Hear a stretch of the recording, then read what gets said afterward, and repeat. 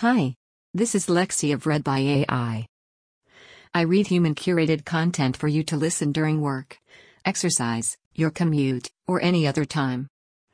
Without further ado, Donald Trump Can't Stop Won't Stop Whining About Puerto Rico by Rafi Schwartz from Rolling Stone. President Donald Trump kicked off his Tuesday morning with a characteristically ignorant rant about Puerto Rico.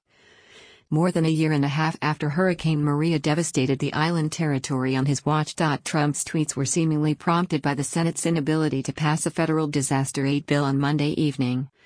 With Democrats opposing a Senate GOP-introduced measure over its inadequate funds for Puerto Rico, and Republicans blocking a House-approved bill over what they claim was the need for more money for flooded states like Iowa and Nebraska.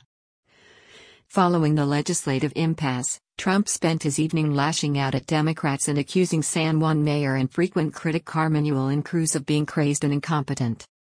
Advertisement, as the Washington Post noted last month.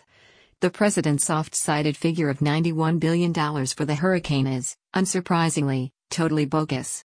Although the numbers are somewhat incomplete, it appears that Hurricane Maria caused around $91 billion worth of damage, but has actually received far less in recovery funds from the federal government.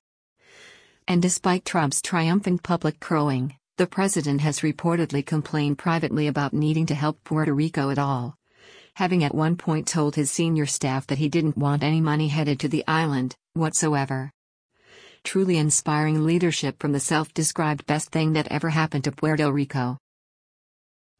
Thank you for listening to Donald Trump Can't Stop Won't Stop Whining About Puerto Rico by Rafi Schwartz.